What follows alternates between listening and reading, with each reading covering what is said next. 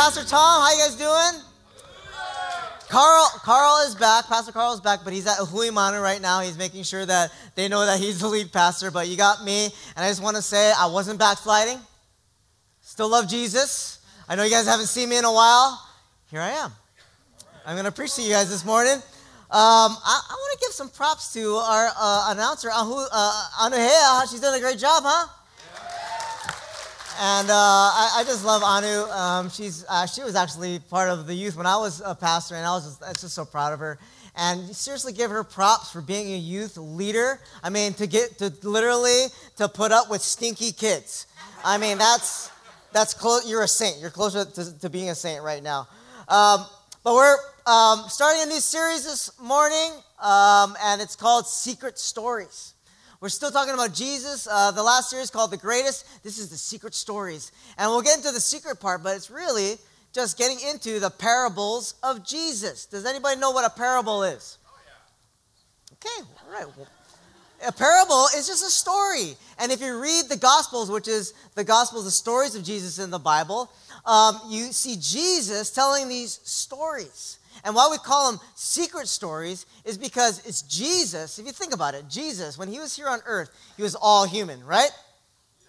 But he was all God too, which means he had a human brain, but he had God knowledge, which is like, here's what he had, God knowledge, because he was there at the creation, but then, boom, human brain, our brain. So I almost feel like he had a conflict. It's like, dude, I got to make what I know a lot more simpler so that I can explain it to people. And so he said to his disciples, you are privileged to know the secrets of the kingdom of God. How many guys have ever been told a secret and you're just like, yeah, I got the privilege of knowing the secret. Like it made you feel better, right? You're just like, yeah, I'm in the in group. Well, basically, Jesus was saying, you know what, you're privileged to know the secrets of the kingdom of God. He was taking these complex spiritual things and putting it so that we can understand it. And I want to explain what parable means further on in the sermon. But the first parable we're going to be talking about is the sermon of the four soils, which is probably one of the more famous parables that everyone has heard, and you've probably heard it taught. You probably know the whole story, but that's the one we're going to go into. But I want to tell you, and actually I want to ask you a question. Have you ever had a talent or a gift or something you did, and probably more particularly when you were young, that you had potential to be great at it? You know?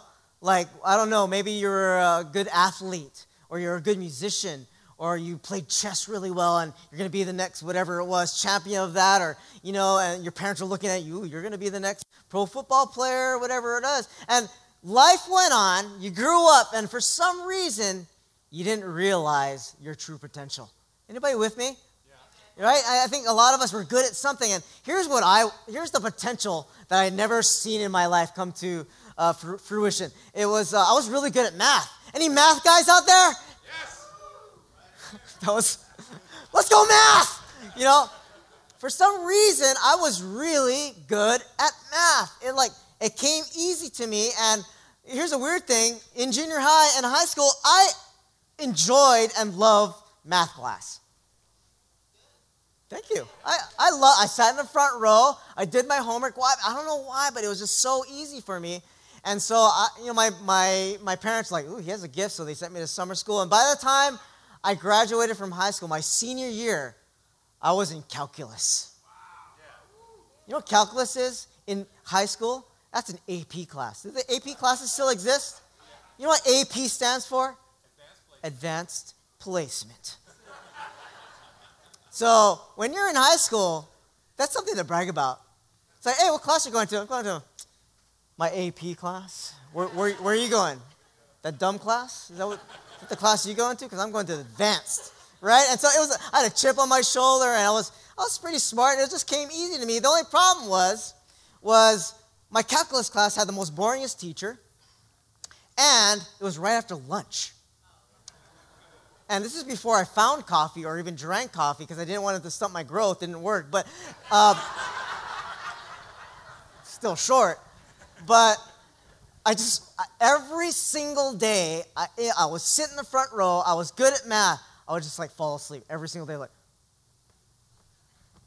I promise, that's all I remember about the class for a whole year, was me falling asleep. I'm sure all my classmates were laughing at me every single day. It was right after lunch. I was like very tired, and I barely passed that class, but I passed and I got college credit. What's up?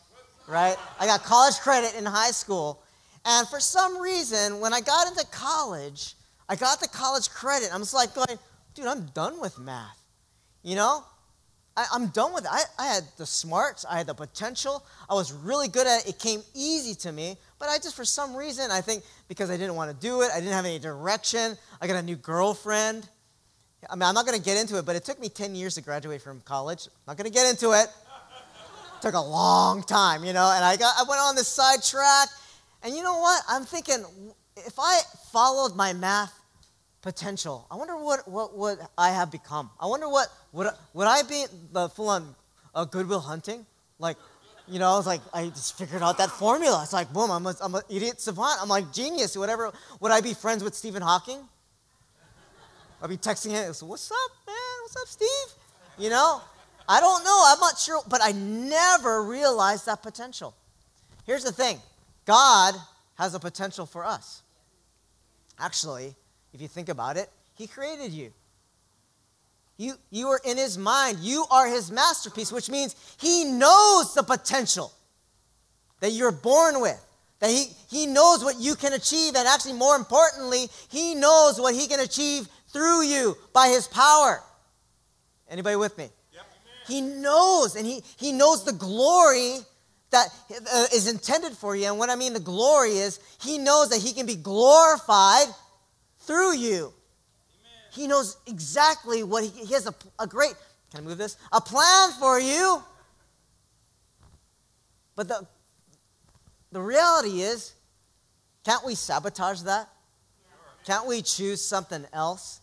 And the secret, right? We're calling it secret stories. The secret that the four soils parable reveals is this: is how can you maximize God's potential for your life? How can you maximize everything that God wants to give you and do through you? Because I don't want to miss out on anything.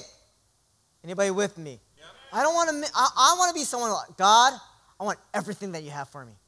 I want everything. And I'm sure when I get to heaven, there's going to be a few things, and there's going to be, oh man, I didn't do that. And I'm not talking about perfection and whatever it is, but man, I want to grab everything. And the secret of the four soils is saying, I can show you how to do that. I can show you how not to sabotage the glory that I have intended for you. I think about the Apostle Paul. The Apostle Paul was called Saul before, and he was born with smarts. He was born with dedication. He was a leading Pharisee, a leading priest, which means he moved up through the ranks very, very quickly. I mean, he was just an ambitious guy.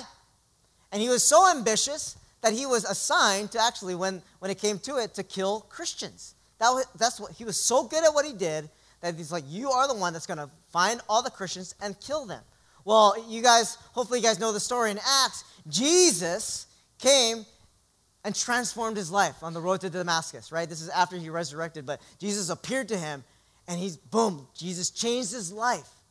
And I believe that Paul was sabotaging God's potential for him. And then he met Jesus, and he transformed his life. And guess what? Paul, his name turned to Paul. What did he do? He went on all those mission trips.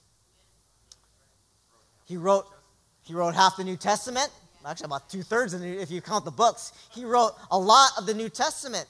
And I believe, and our vision here is, right, give you the best life possible. And I don't want you to misunderstand what give you the best life possible means. A lot of people think best life possible is like I'm living a life on the beach, I'm rich, whatever it is. Best life possible to me and what this church believes is what is receiving and doing everything that God has intended for you. Which means Paul, he ended up getting beaten and whipped. He ended up in jail. But you know what? He had the best life possible. Why? Because he's doing it for Jesus. He did it for God. And look how much benefit we are receiving from the Apostle Paul now. we read his books all the time. We read his verses all the time that God inspired him to write. And that's the best life possible. But we can sabotage it, but let's not do it. Are you guys with me? Yep. So let's go to the parable, and I want to maximize God's potential, God's glory for your life. Let's turn to Luke 8, and we're going to talk about this parable, this story, this secret story. Verse 4 says this, and I want to paint the picture here. Jesus is getting famous. He's doing all these miracles. People are gathering to him. And so here's the scene. He actually was at a lake, and he had to put himself in a boat because the crowd was so big so that he can actually talk to the masses. This is pre-microphones and all that. So he's like preaching to a large crowd in a boat, from a boat. And he says this.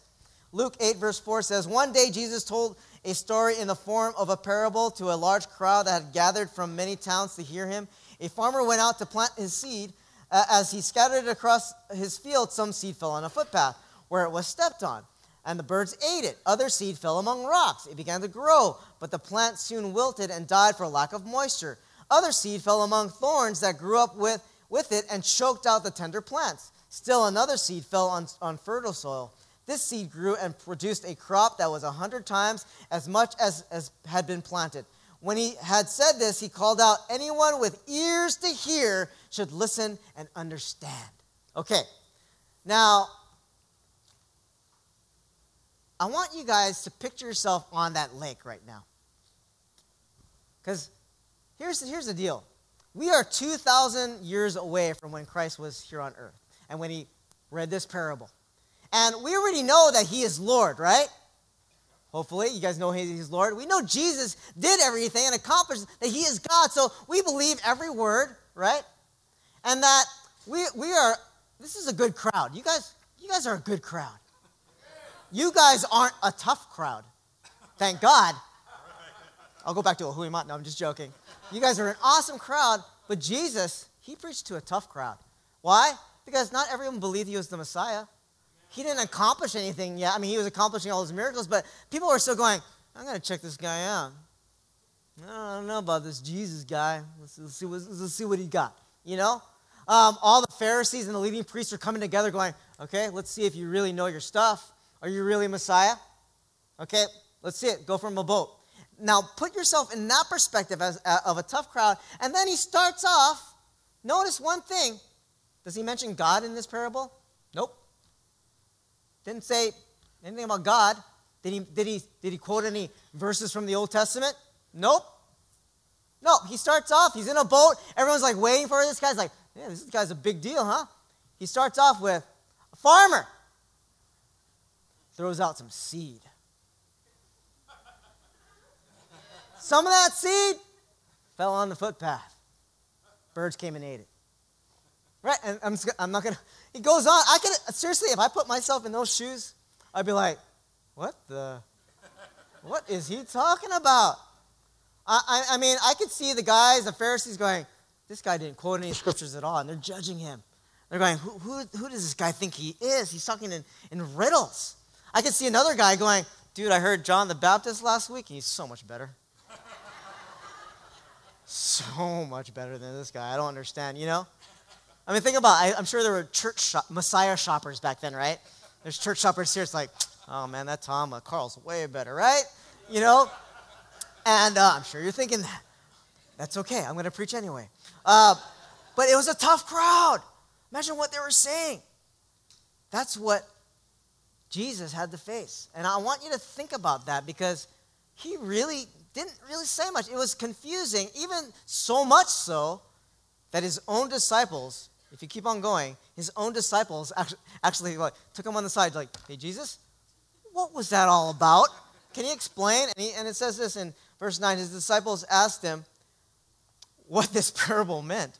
He replied, and here's what I said before, "You are permitted to understand the secrets of the kingdom of God." You're permitted. You're in the inner circle, okay? We're reading that now. We're a part of it because it's written down and we get to read it all. But these guys, the 12, they were the only one. They were the inner circle at that time.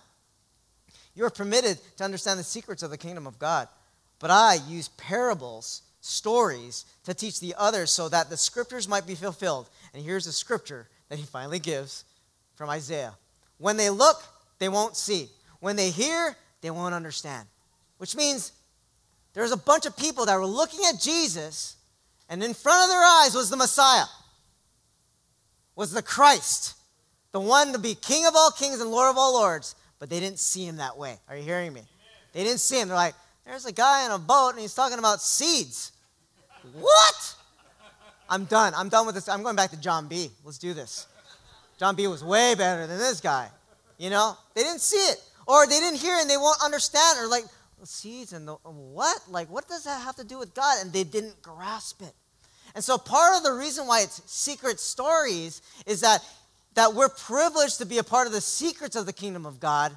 But he also, Jesus, really genius, he used it as a way to conceal the truth. Because if you didn't really want to hear it, you're not going to hear it. If you didn't see me as a Messiah in the first place, you're not going to see. Are you hearing me? So these parables were used to reveal and to conceal. And not on Jesus' part. It was really about your part. Are you ready to hear this? Can I say it this way? Is the soil of your heart prepared to hear the truth of the Lord? And that's what we're talking about, the 4 soils today. So he goes on and says this. He says in verse 11, he says the key of the parable. This is the meaning of the parable. The seed is God's word. Now, I thought about this. Why did you say that in the first place, Jesus, to everybody in the crowd? Right? Why did you just say it to the 12? That could have opened up the window for all of those guys. And I believe this. Jesus used parables to divide the herd. I mean, let's just be plain and simple here. Were you hungry or not? Do you want to hear from me or not? Or do you have an opinion and you want to criticize me? Because some of you guys are actually going to crucify me. I'm going to divide. Are you really going to dig in? Are you really going to think about it? And actually, more than think, I want you to choose. Are you going to dig in deeper and find out what I'm really saying? Or are you just going to give up right now and move to something else and wait for the other Messiah to come? He was dividing the herd. I mean, I think it's such an amazing thing, a genius thing about Jesus. And he's saying, I want true believers, true people are going to follow me. And so he goes on, and he talks about the 4 soils. Here's talking to his disciples, and he's describing, okay, I'm gonna break it down for you guys. And here it is. In verse 12. The seeds that fell on the footpath represent those who hear the message, only to have the devil come and take it away from their hearts and prevent them from believing and being saved. So back when he said the parable, he said the footpath, but he used birds instead, right? Birds. But he's saying the birds are the devil. and the devil would take the seeds and fly away. And here's the thing about the footpath. Anybody been on a farm before? Sure. I live on a farm, so I know. So you're hearing from an authority right now. I live in my father-in-law's farm, and I have nothing to do with farming. I just see it every day. But all I know is there's fields that are specific for the plants, and then there's a driveway that I drive on every single day, and that there's other places, and then there's a house, whatever it is, but it's all Waiahole dirt, which means all that dirt has the potential to have a good field, to have a good seed, and to have a produce of a lot of fruit. But some of that is used for other purposes, for tractors, for people walking, for my car, whatever it is, and it gets packed down, and it becomes unusable dirt. Why? Because it's hard. And so that's the first soil. It's hard soil. This is hard soil, which means the seed bounces off, and it's just out in the open. It never germinates. I know some farming words. And it never sinks in. It can't get any roots. And it never grows, and it comes to nothing. And really what it's really saying is our hearts. Is it hard? Do we have hard hearts? And I really believe this is for non-believers, because I think there's a lot of people that you would throw the gospel to and go, hey, this is the gospel, this is Jesus. And they would be offended because in 1 Corinthians it says some people look at the gospel as foolish. They're like, what? You're going to believe in that? That's a crutch you're believing in. So there's a lot of people with hard hearts saying, no, I'm not going to accept that. I'm not going to believe that. I believe in myself. And there's people that will reject it. And that's a hard heart. But I also believe, as Christians, don't you think we can have hard hearts? And let's be honest here, that we can have, we're open for Jesus, but how many guys have sections in your heart? Boom, that's hard, boom. Because of maybe a sin. Maybe there's a sin in your life that you really like, and you're like, I'm going to keep that one. I like that sin, right? Or maybe there's pride. One of the things that the Lord has really taught me, and not that I struggle with it, but just learn humility. Just put down my pride, because sometimes you think I've learned enough and I know about Jesus. You know what? There's always more to learn about Jesus. You can't harden your heart and go, no, I already know that. Right? Here's a touchy subject. Unforgiveness and bitterness in our hearts. Some of us didn't take communion this morning because we're holding a grudge against someone. And the reason why I don't want to step on your toes or condemn you, because I'm struggling with that. At the beginning of the year, I had a list of people that I really was mad at, that I had some unforgiveness for. And God just clearly said to me, this is going to be a year of healing for you, Tom. You better let them people go. And it's June. I have no watch. I'm going to be honest with you, I'm still working on it. And God's been softening my heart and softening the ground. But I'm going to admit to you right now that I had a hard heart. I'm like, I don't want to forget. These guys deserve it. Anybody hearing me? And God's saying, no, that's exhausting. No, stop that. You need to be healed. You need to let them go. And so God's been softening my heart. I'm going to move on. Okay, so that's the first one, is that hard heart. Jesus moves on to the second one. And he says this, the seeds on the rocky soil represent those who hear the message and receive it with joy, but since they don't have deep roots, they believe for a while, then they fall away when they face temptation. You know what kind of soil this is? It's the shallow soil. And the reason why it's shallow is because there was rocks. And so the seed had a chance to all right, cool, awesome, boom, grow, germinate. And it was going to grow. It's like, I'm going to grow this way. But then when the roots hit the rocks, there was nothing to grab onto. There was nothing there's no moisture there. There was no nutrients there. It was just rocks. It wasn't the soil of Waihole. And then it just wilted and died. Now, I thought Carl hit the nail on the head when he said this. You know what kind of Christians these are? It's the people who receive it with joy and they fall away. You know what? He said this. God is good when life is good. I was like, ooh, that's good. That God is good to you only when your life is awesome and God is doing amazing things and you're seeing it in front of you, but when it gets hard and temptation, it's like, oh, I don't know, and you fall away. I've seen this so many times, that you have a heart that's shallow because of the fact that you get excited, but there's no roots, there's no depth, there's no personal relationship with the Lord, there's no accountability. People aren't holding you accountable to anything. I saw this. I was a youth pastor so many times. Anybody been to camps before? Like youth camps or whatever it is. Oh, man, we did camps year after year, and those were the best things. And I grew up me and Pastor Carl grew up with camps. And we'd see hundreds and thousands of kids get excited for the Lord. Then they would disappear. 2 months later, they would disappear. And these are guys that had great testimonies and challenging people to worship the Lord. And then I don't see them anymore. And it's because they had shallow roots. The next one is,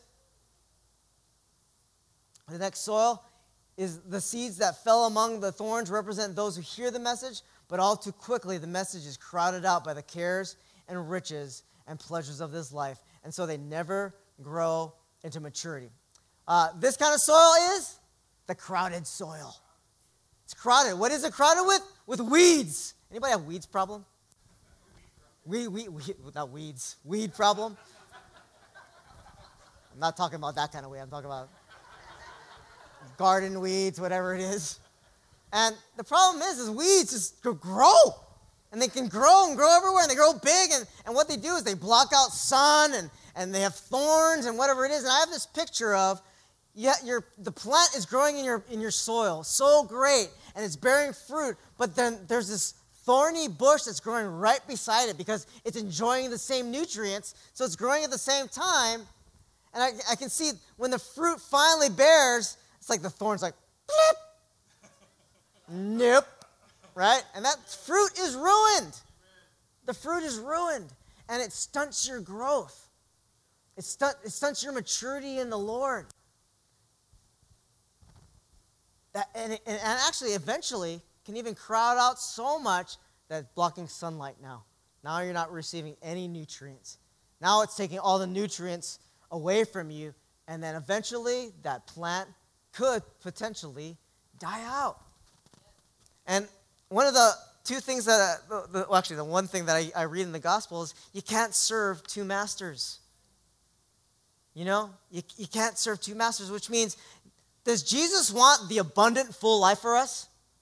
And I've said this before, right? And a lot of us at church going, yes, I want that abundant life. But a lot of us aren't going to admit that we really kind of go, I want the good enough life.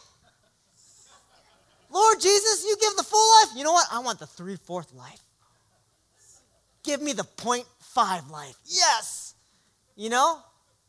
And we live like that because why? Because there's a lot of cares. There's a lot of other stuff that is crowding out our love for the Lord. So that's the crowded soil.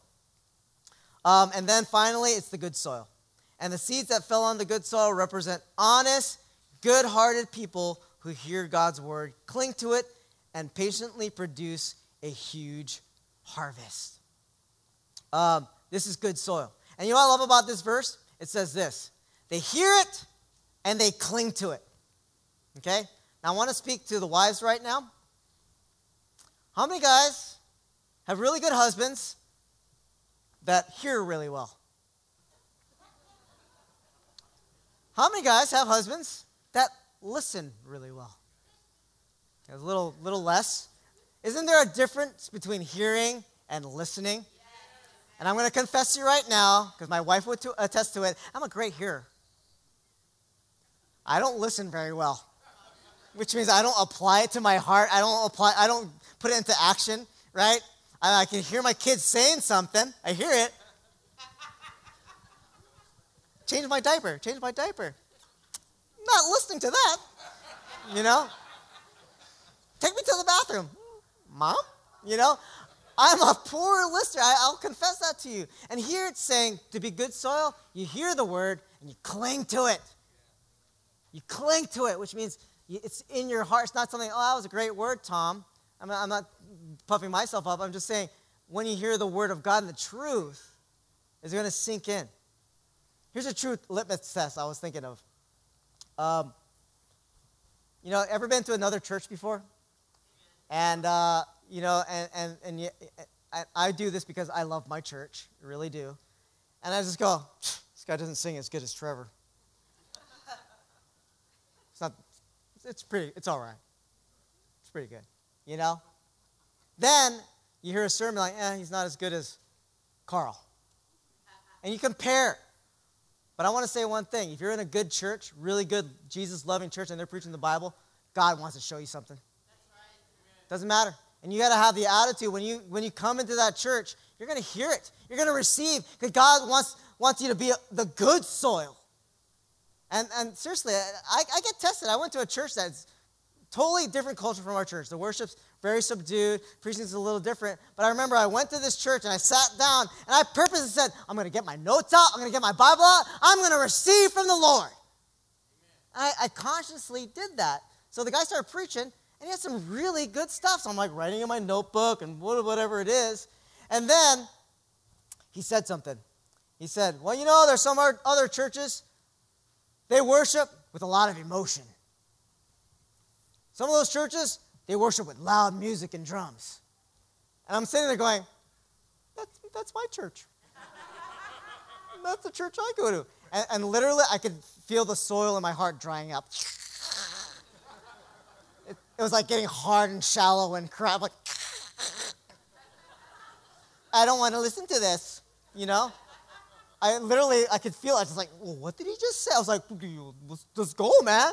You know, I was getting a little defensive. I looked at my notes. I'm like, you know what? I'm going to cross out these notes. I'm going to rip out this note page right now. And God convicted me. So, did I speak to you or not? Are you going to listen or not? Because he's preaching the word of God. Yeah, he has an opinion about it, and he's human and he's flesh, but I'm speaking to you right now. Are you going to listen? Are you going to cling to it? Yes, Lord. I still have the notes. I didn't rip it out. Check my heart. Check the soil of my heart. Are you going to cling to it? And so, but here's the question of the hour, right? You're reading this going, Jesus, that's a great parable and all, but you're not telling me how I get the good soil. And I think he actually is. If you really dig deep into what he's really saying, he's saying, I'm telling you how you can get good soil. And so I'm going to show you something. I have an acronym I want to share with you guys of how you can get good soil, which means how can you maximize everything that God wants to pour upon you. Receive the blessings, being used by him. And here's the one line I want you to write down if you're taking notes. I want you to work the dirt. I don't see you guys writing. It's like, you're typing. No, I'm just joking. You don't have to take notes. But just remember what? Work the dirt. Okay? I have actually a picture of me working the dirt. Actually, I took the picture. Like I said, I live on a farm, so I'm an authority. Back there on the lawnmower, that's my father-in-law doing all the work. He actually plowed the land. He actually, whatever it is. There's my wife, Grace, my daughter, Olive, and my son, Judah here. We're planting corn. And my wife is preparing the dirt and whatever it is. This dirt, let me tell you, this dirt is worked. It's ready, which means it's ready to receive the seed. And I want to point out one thing. There's my son there with a whole bunch of corn seeds. He's 3 years old. And it doesn't matter where you're receiving, whoever's throwing the seed out, it's still the word of God. Amen. And if you have a field that is prepped and ready to go, anybody and anything, a 3-year-old can throw a seed and go, boop, and it'll grow. Amen. Because it's the seed of God. It's the truth. And my son's doing a pretty good job by the way. He got it right in that hole. It was awesome. So here's the thing. Here's the acronym I want to give you, how to work the dirt. D-I-R-T, dirt. Because the truth of the matter is, aren't we all from dirt? Yes. Oh, yeah. In Genesis, it says that we were made from the dust. And then God breathed his life and we became alive, human. Ecclesiastes says that when we come from dust, guess what? We're going to go back to dust. And the only thing that has all the potential, if you really think about it, is the seed. Is that truth that's going to be planted in our hearts. We don't do anything. It's the seed. And our job is making sure we're working the dirt. And that dirt is prepared to receive the seed. So my acronym is D-I-R-T. That's how you spell dirt. Thank you. Like I said, I'm pretty smart. Calculus. But here's the D. And here's how you can get the best soil, the good soil. Is number one, diagnose. D. Diagnose. And what does that mean? When you have a diagnosis, you're opening yourself to be examined. Aren't you? You go to the doctor and they're going to diagnose you. They want to see typically what's wrong. What's going on? Is there something wrong here? We want to diagnose you. And isn't that a scary place to be? To actually allow God to diagnose you. In Psalm 37, here is a very, to me, sometimes scary thing to pray. But in Psalm 139, it says this, verse 23, "Search me, O God, and know my heart.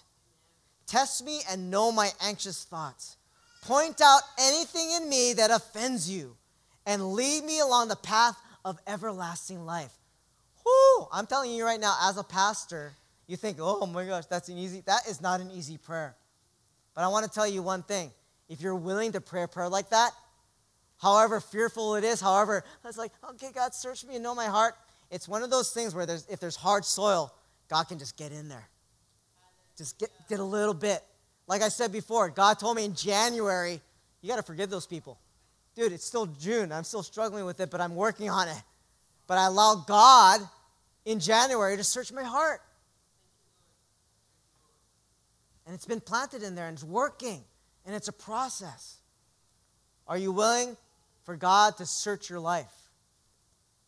Let me give you some news. He already knows it.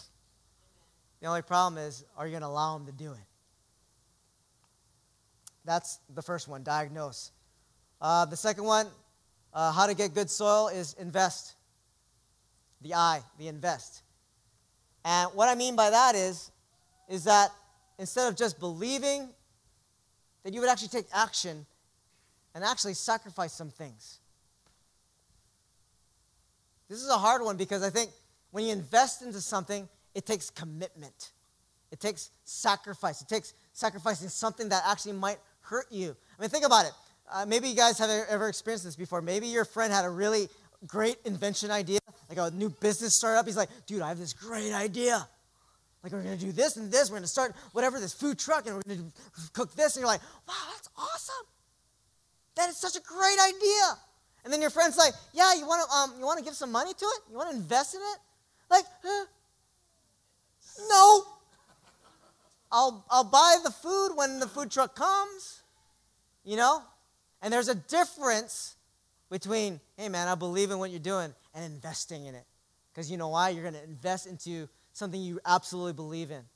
And what I mean to you guys is that you would just go beyond your comfort zone in your walk with Jesus Christ. That you would go beyond and take some leaps of faith. For some of you, I don't know what that looks like. Here's an easy way to start investing in the Lord. And please don't get me wrong, I'm not trying to get money from you guys, but I'm just saying because I believe this, is start tithing. And I believe this because I believe that God has a potential for this church. I believe God wants to save lives. 700 plus people dedicate their lives to Jesus this year in this church alone. Almost 1,000 people coming to Jesus Christ. I believe it. I'm not going here to give money. I'm saying this. I believe in it, and so that's why I'm giving. And that's investing into the kingdom of the Lord. Here's another easy way. Get into a connect group. Which means this. Get yourself in a place where you're open to other people. To actually share your life with. To maybe even share your dirty laundry a little bit. And they're going to share their dirty laundry, and they get to pray with you, and you get to pray for them, and they get to help you in the hard times. I think a lot of us, we just go to church, and we're like, I don't want to know anybody, and whatever it is, I'm just going to go to my home, yeah, you know?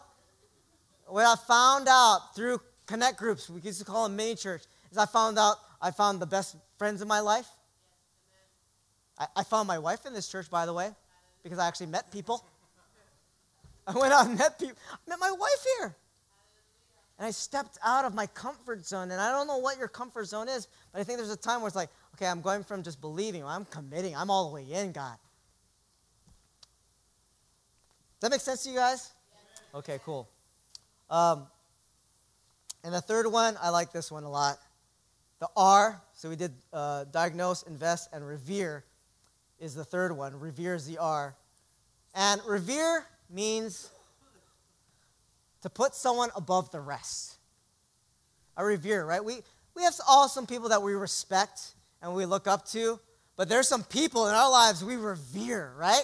Like, ooh, that's it. And I don't know about you guys, but for me, Jesus truly is the name above all names. That's what we sing all the time, name above all names. And every time I sing that, or every time I say that line, I picture literally Jesus' name rising above Bob, Ethel, Mildred, Penelope. These are weird names, I know, but, right?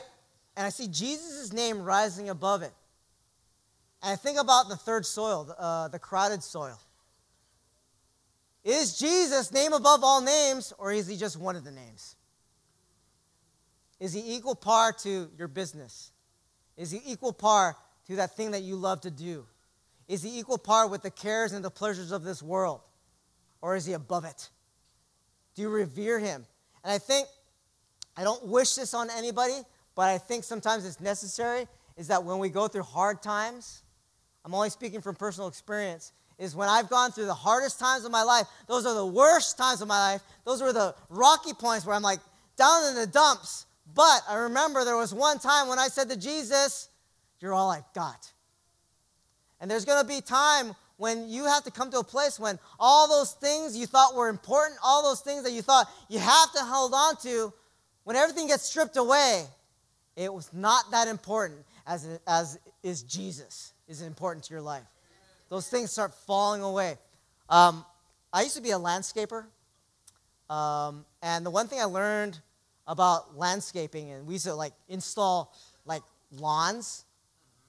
If I ever, by the grace of God, buy my own house and not live with my in-laws, thank you, in-laws, by the way. Thank you for housing us.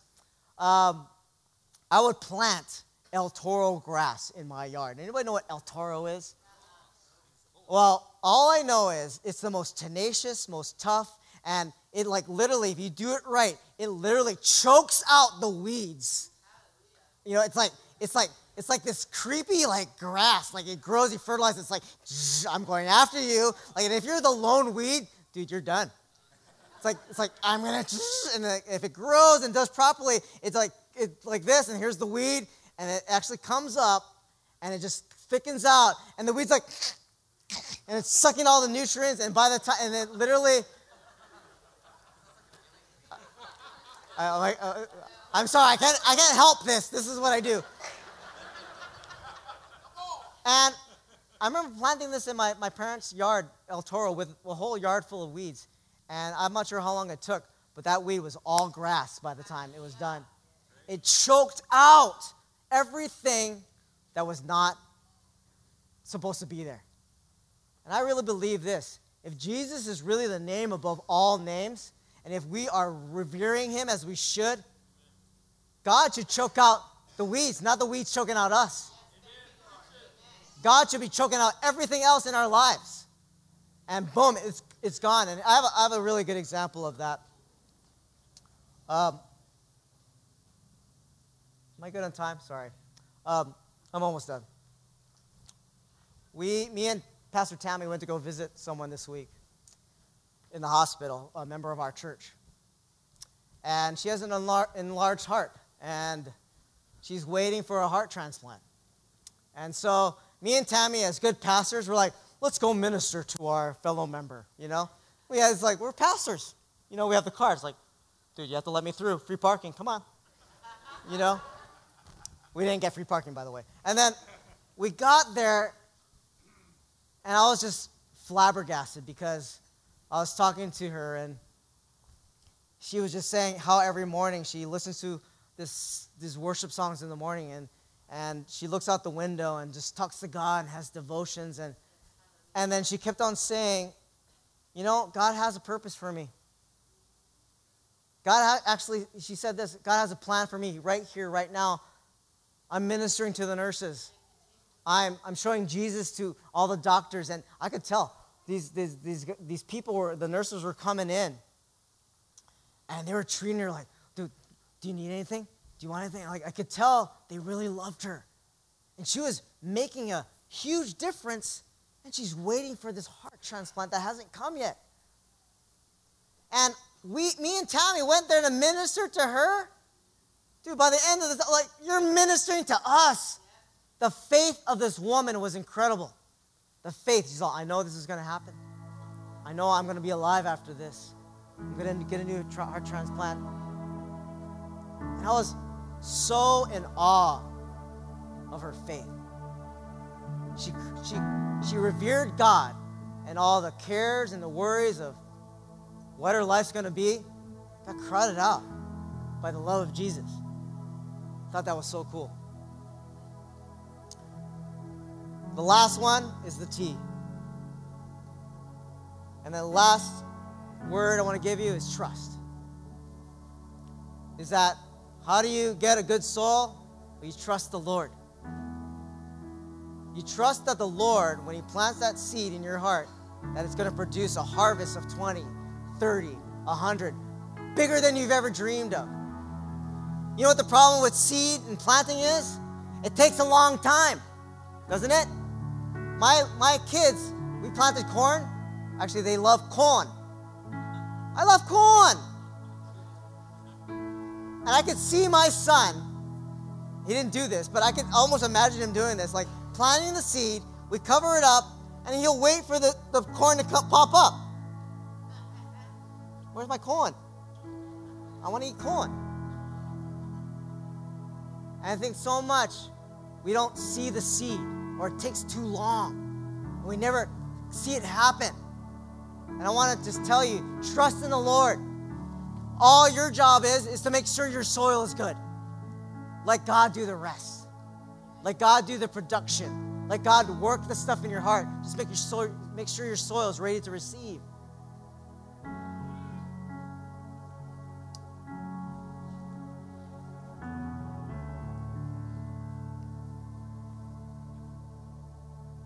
My challenge for you guys this week is work the dirt. Be honest. I mean, I think if anybody just did the first step, the D, to diagnose, I think we'd go a long way, because that's hard. It's like, okay, God, search me. I think God will honor that and go, yeah, okay, thank you so much. Thank you so much. Because I want to work in your heart. I want to do great things, because I got better for you. Or maybe there's a shallowness to your Christianity, to your walk with Christ, that you need to go deeper in. Or maybe there's some things that are just crowding out. You're too busy, and you're doing this or whatever it is, and it's choking the God in you. And I just want to say, man, choke it back with the Lord. Choke it out. Push out the weeds and work the good soil. Let's bow our heads and pray. God, I hope I did your parable justice, God. And Lord, I know we're calling it secret stories, but it really isn't a secret anymore, because of the fact that you died and you rose again, and you're our Messiah. And that back then they didn't know that all that was going to happen. They didn't know that you were the Messiah. They weren't sure, but we are absolutely sure. And Lord, we ask that you would help us to work the dirt in our lives, that we would maximize the glory that you have intended for us, not for our glory, but for your glory alone, the fruit that you want to come out of our lives, the adventurous life that is way beyond what we've ever thought of or dreamt of, that you have planned for us. Lord, I pray that you would help us to do the things we need to do, to ask the tough question, the toughest of them all, I believe. Lord, search my heart. Lord, look in there, see what you got, and that we would be open to it. That we'd be open to it, open to your answer. You're such a gentleman. You're such a loving God.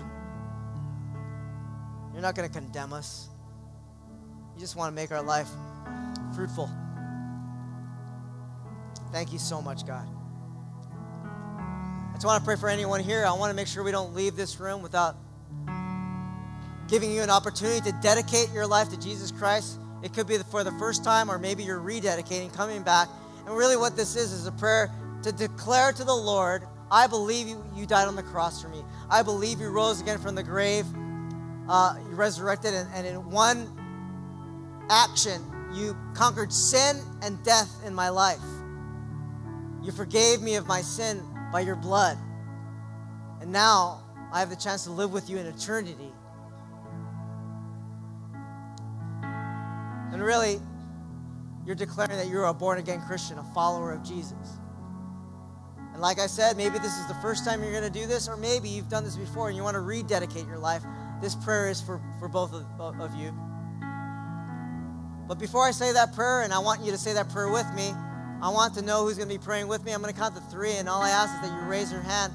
And when you raise your hand, you're basically saying, Pastor Tom, I want to dedicate my life to Jesus Christ. And more importantly, you're not saying it to me, you're saying it to God. God, I believe in you. I believe you died on the cross. And because of that, I want to give you my life right now. So if that's you this morning, I want to encourage you to do that. Don't leave this room without doing that. So on 3, here you go. Just raise your hand and tell me that you want to pray with me. Here we go. 1, 2, 3. Anybody here? We got a bunch of hands right going up. 1, 2, 3, 4, 5, 6, 7, 8, 9, 10. We're in the double digits. Anybody? Awesome. And I don't mean this to say that it's all about numbers. I'm just that there's all these souls dedicating their life to Jesus right now. I think that's amazing. Individual souls dedicating their life. Anybody else? It's all about 10 people. Oh, praise God. Best decision you'll ever make. Soul-saving, life-saving decision right now. Thank you so much. Just say this prayer like it's your own. Just kind of hitchhike off of my words under your breath. Lord Jesus, I come before you right now and I declare that you are Lord and Savior of my life for this reason alone, because you died on the cross. You gave yourself willingly. Yeah, they put you up and they murdered you, but you allowed them to do that to you because you knew there's going to be victory by the blood and the brokenness of your body, and that by your stripes, I am healed and I am forgiven and I am restored to relationship with you. So I believe that. And because you did all that, because you rose again in life, resurrected from the grave, and conquered death in my life as well, I give you my life. I surrender my life to you. I put it in your hands. I trust that you would take this dirt and plant your word and your seed, and that you would produce a harvest in my life. I give you my life as my Savior and as you're my Savior, my Lord, and my friend. Thank you. In Jesus' precious name, we all say, amen. Let's give those people a hand.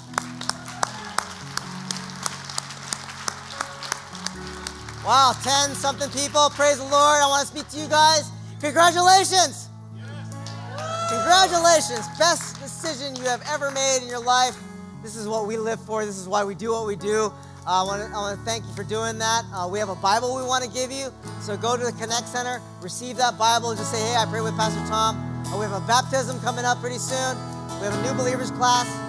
If you're new, go to the Connect Center. If you need prayer, we have a prayer team that would love to pray for you. Let's stand and sing one last song.